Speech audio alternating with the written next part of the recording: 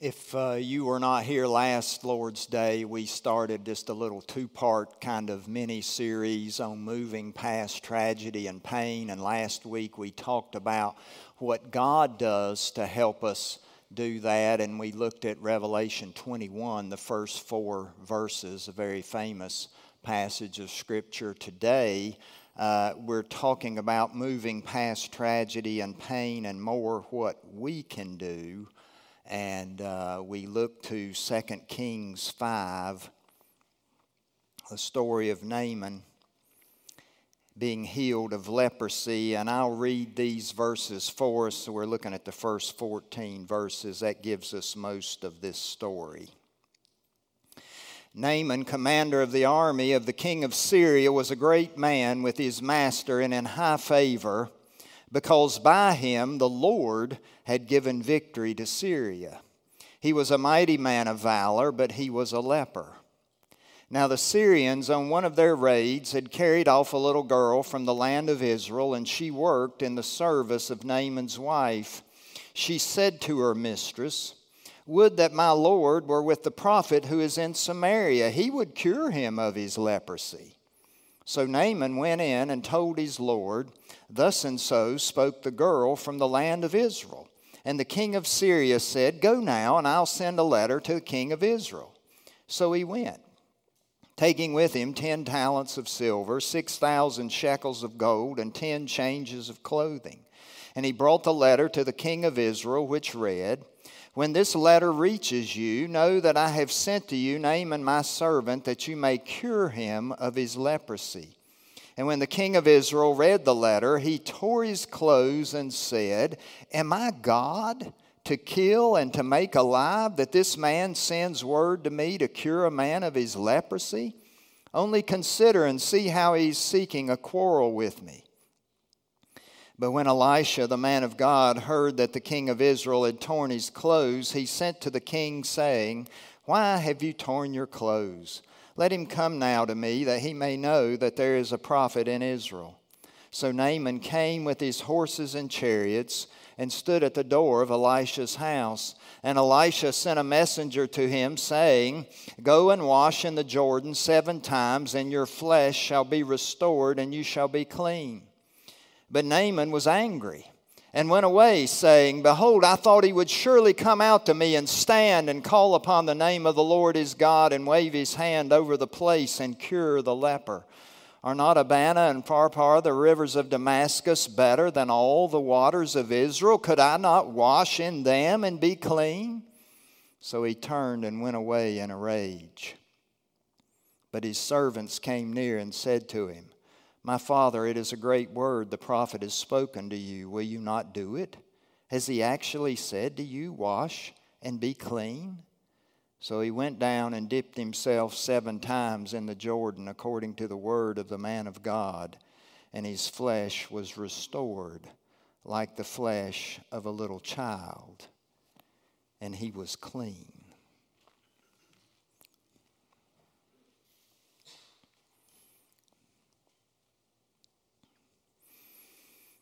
Have you ever had a time in your life where you anticipated some future happening, taking place in a certain way,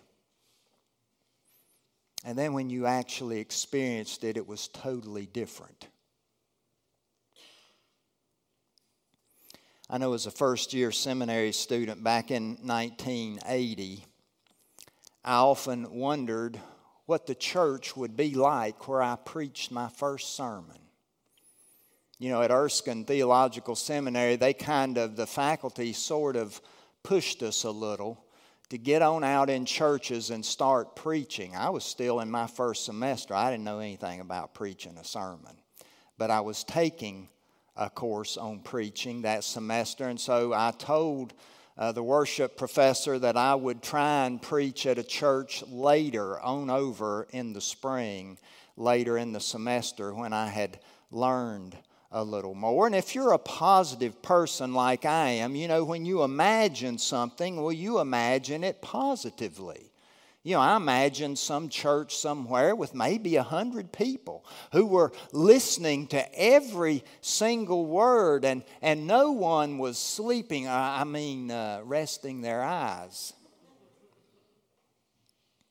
Now, let me tell you the reality of my experience.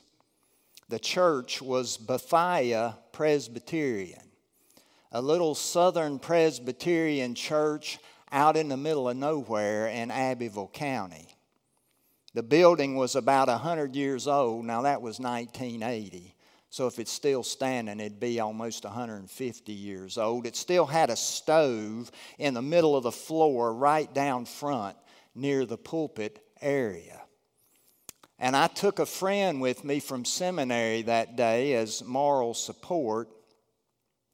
And when my worship professor assigned me this particular pulpit, he said every young preacher needs to experience Bethia Presbyterian. Well, I was naive, but I knew enough to know that that was a cryptic statement of some sort. And so the day arrived for me to lead worship at Bethia, and there were about 12 people there that day. All of them, I would guess, were over 70 years of age, except for my friend and myself. And there were wasps everywhere.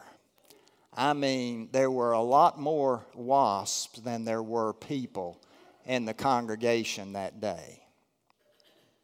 Needless to say, it was an interesting day.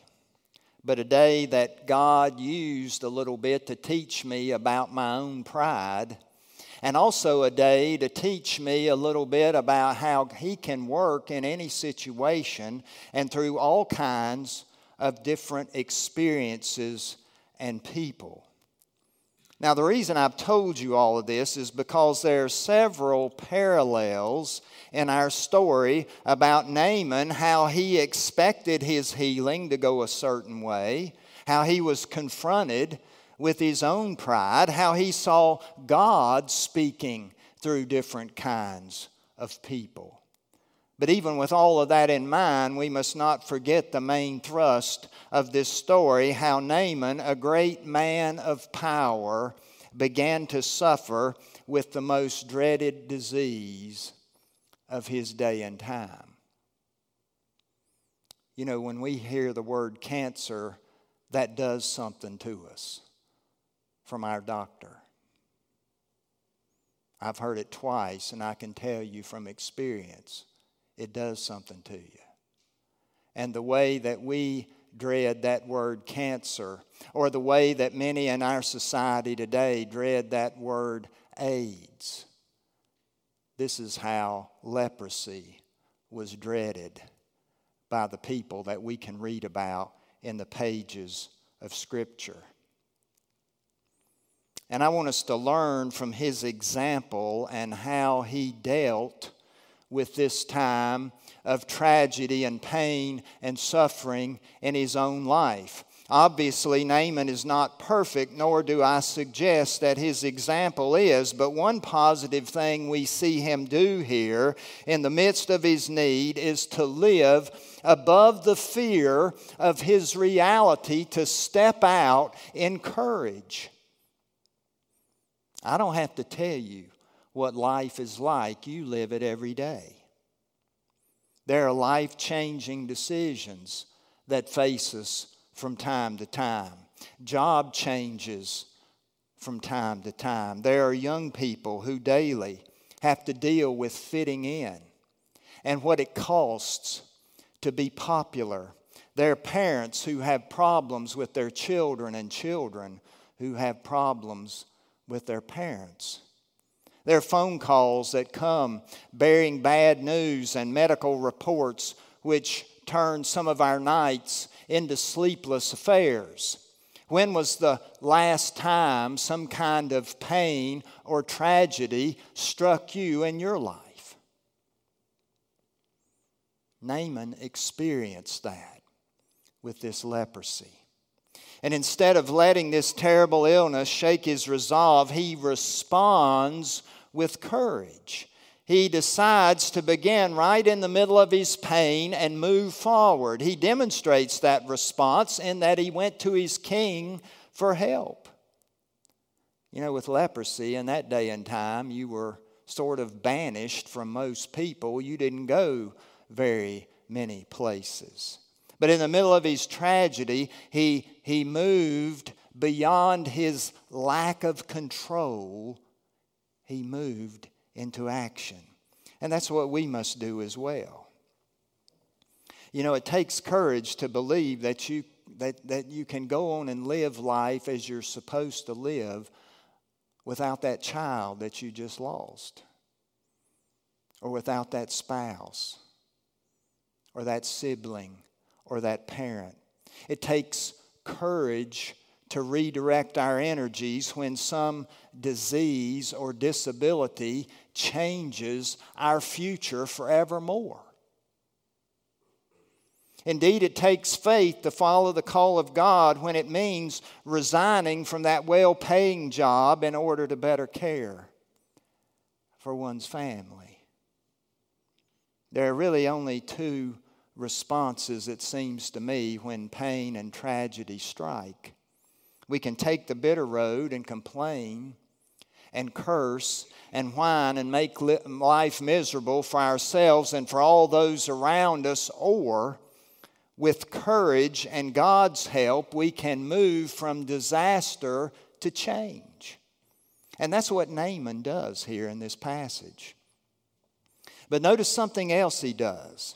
Not only does he battle his fear and decide to act with courage, but he also battles his pride and is willing to move past it, which most likely is a far harder thing for you and I to accomplish in our own lives. We have to remember here that Naaman isn't, just some little flunky for the king of Syria. He's the commander of his army. He's a great man in high favor with his master. He's a mighty man of valor. He's a man of action. He's a man who gives orders and he expects them to be carried out right on the spot. All of those serving as reasons as to why it would be hard for him to lower himself. All of those and more serving as reasons as to why he would tend to be prideful. And quite frankly, we don't have to guess about his pride. We can read about it right here in this text. In verses 11 and 12, when Elisha sent his servant out to tell Naaman to wash in the Jordan River 7 times, we're told Naaman was angry. And he went away saying, I thought he would come out and, do something great. Why in the world would I want to wash in a Jordan River? We have much better rivers in my homeland. So he turned, we're told, and went away in a rage. Now, that's a great example of his pride, and obviously an example you and I should not follow. But look at the other examples contained in our passage this morning where he was able to move past his pride. In verse 4 we see where he's willing to listen to the young Hebrew maid. It's been said that one of the reasons that Scripture makes a big deal about how a little child shall lead them is because most big people don't tend to listen to little people. Whether that word little means age or position. But not only was he willing to listen to this young girl, he also went to see the king of Israel. When verse 1 tells us that the Lord had given victory to Syria by Naaman, that means victory over Israel. In other words, the king of Israel was an enemy. And yet Naaman had to go to an enemy in order to ask a favor. Have you ever had to do that? You have to swallow a lot of pride in order to ask for a favor from someone with whom you are not on good terms. That's what Naaman does in this text. He also goes to the house of Elisha personally. Again, Naaman was a commander. He was used to giving orders and having people brought to him. He's not used to going down back alleys and knocking on doors.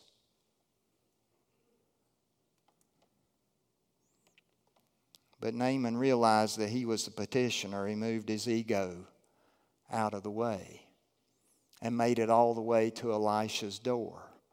Of course, when Elisha failed to act the way in which he anticipated, he lost control. His pride got in the way. But the reason we can learn from Naaman is because he didn't stay there in no man's land, surrounded by his ego.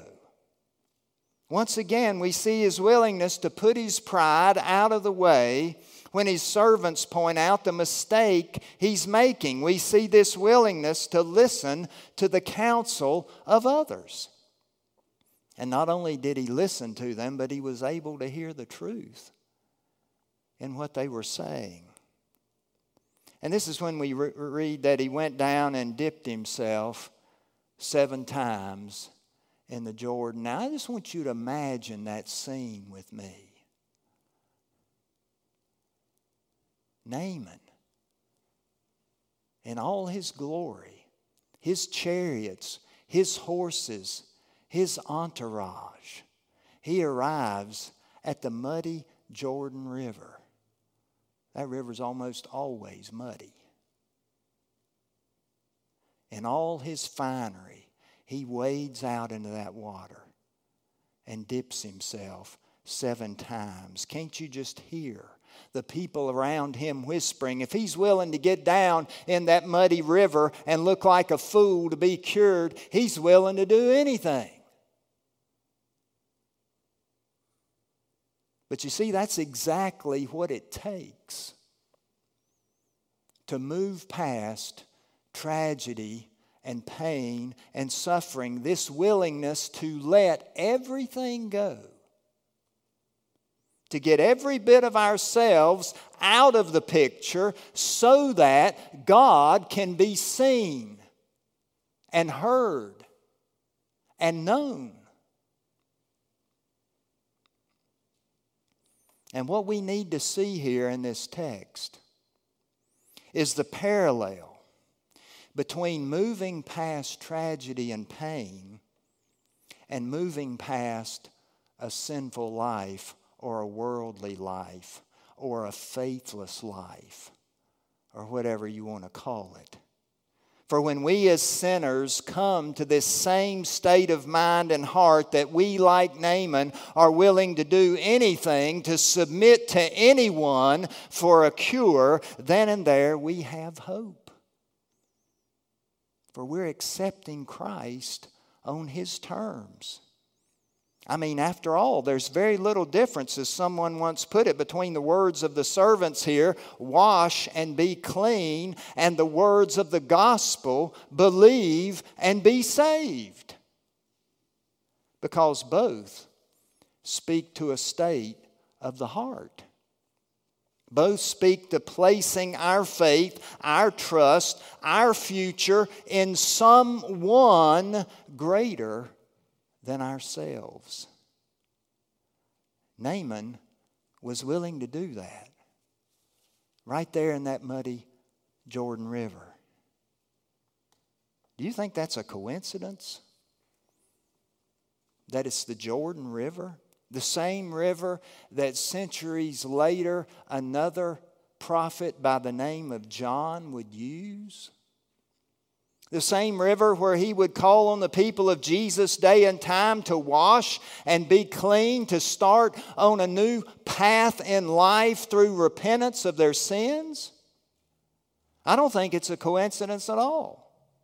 It's the same good news that we see all through the Bible, the same good news that we see in the book of Genesis, for example, when we're told that Abraham believed God and He reckoned it to him as righteousness. It's the same good news here in 2 Kings that Naaman yielded to God's will, believed the word of God from his prophet, and was healed. The same good news in Acts where we see people say, believe on the Lord Jesus and be saved. The same good news that God extends to you and to me. Certainly there are and will be tragedies in this life that we will experience and have to move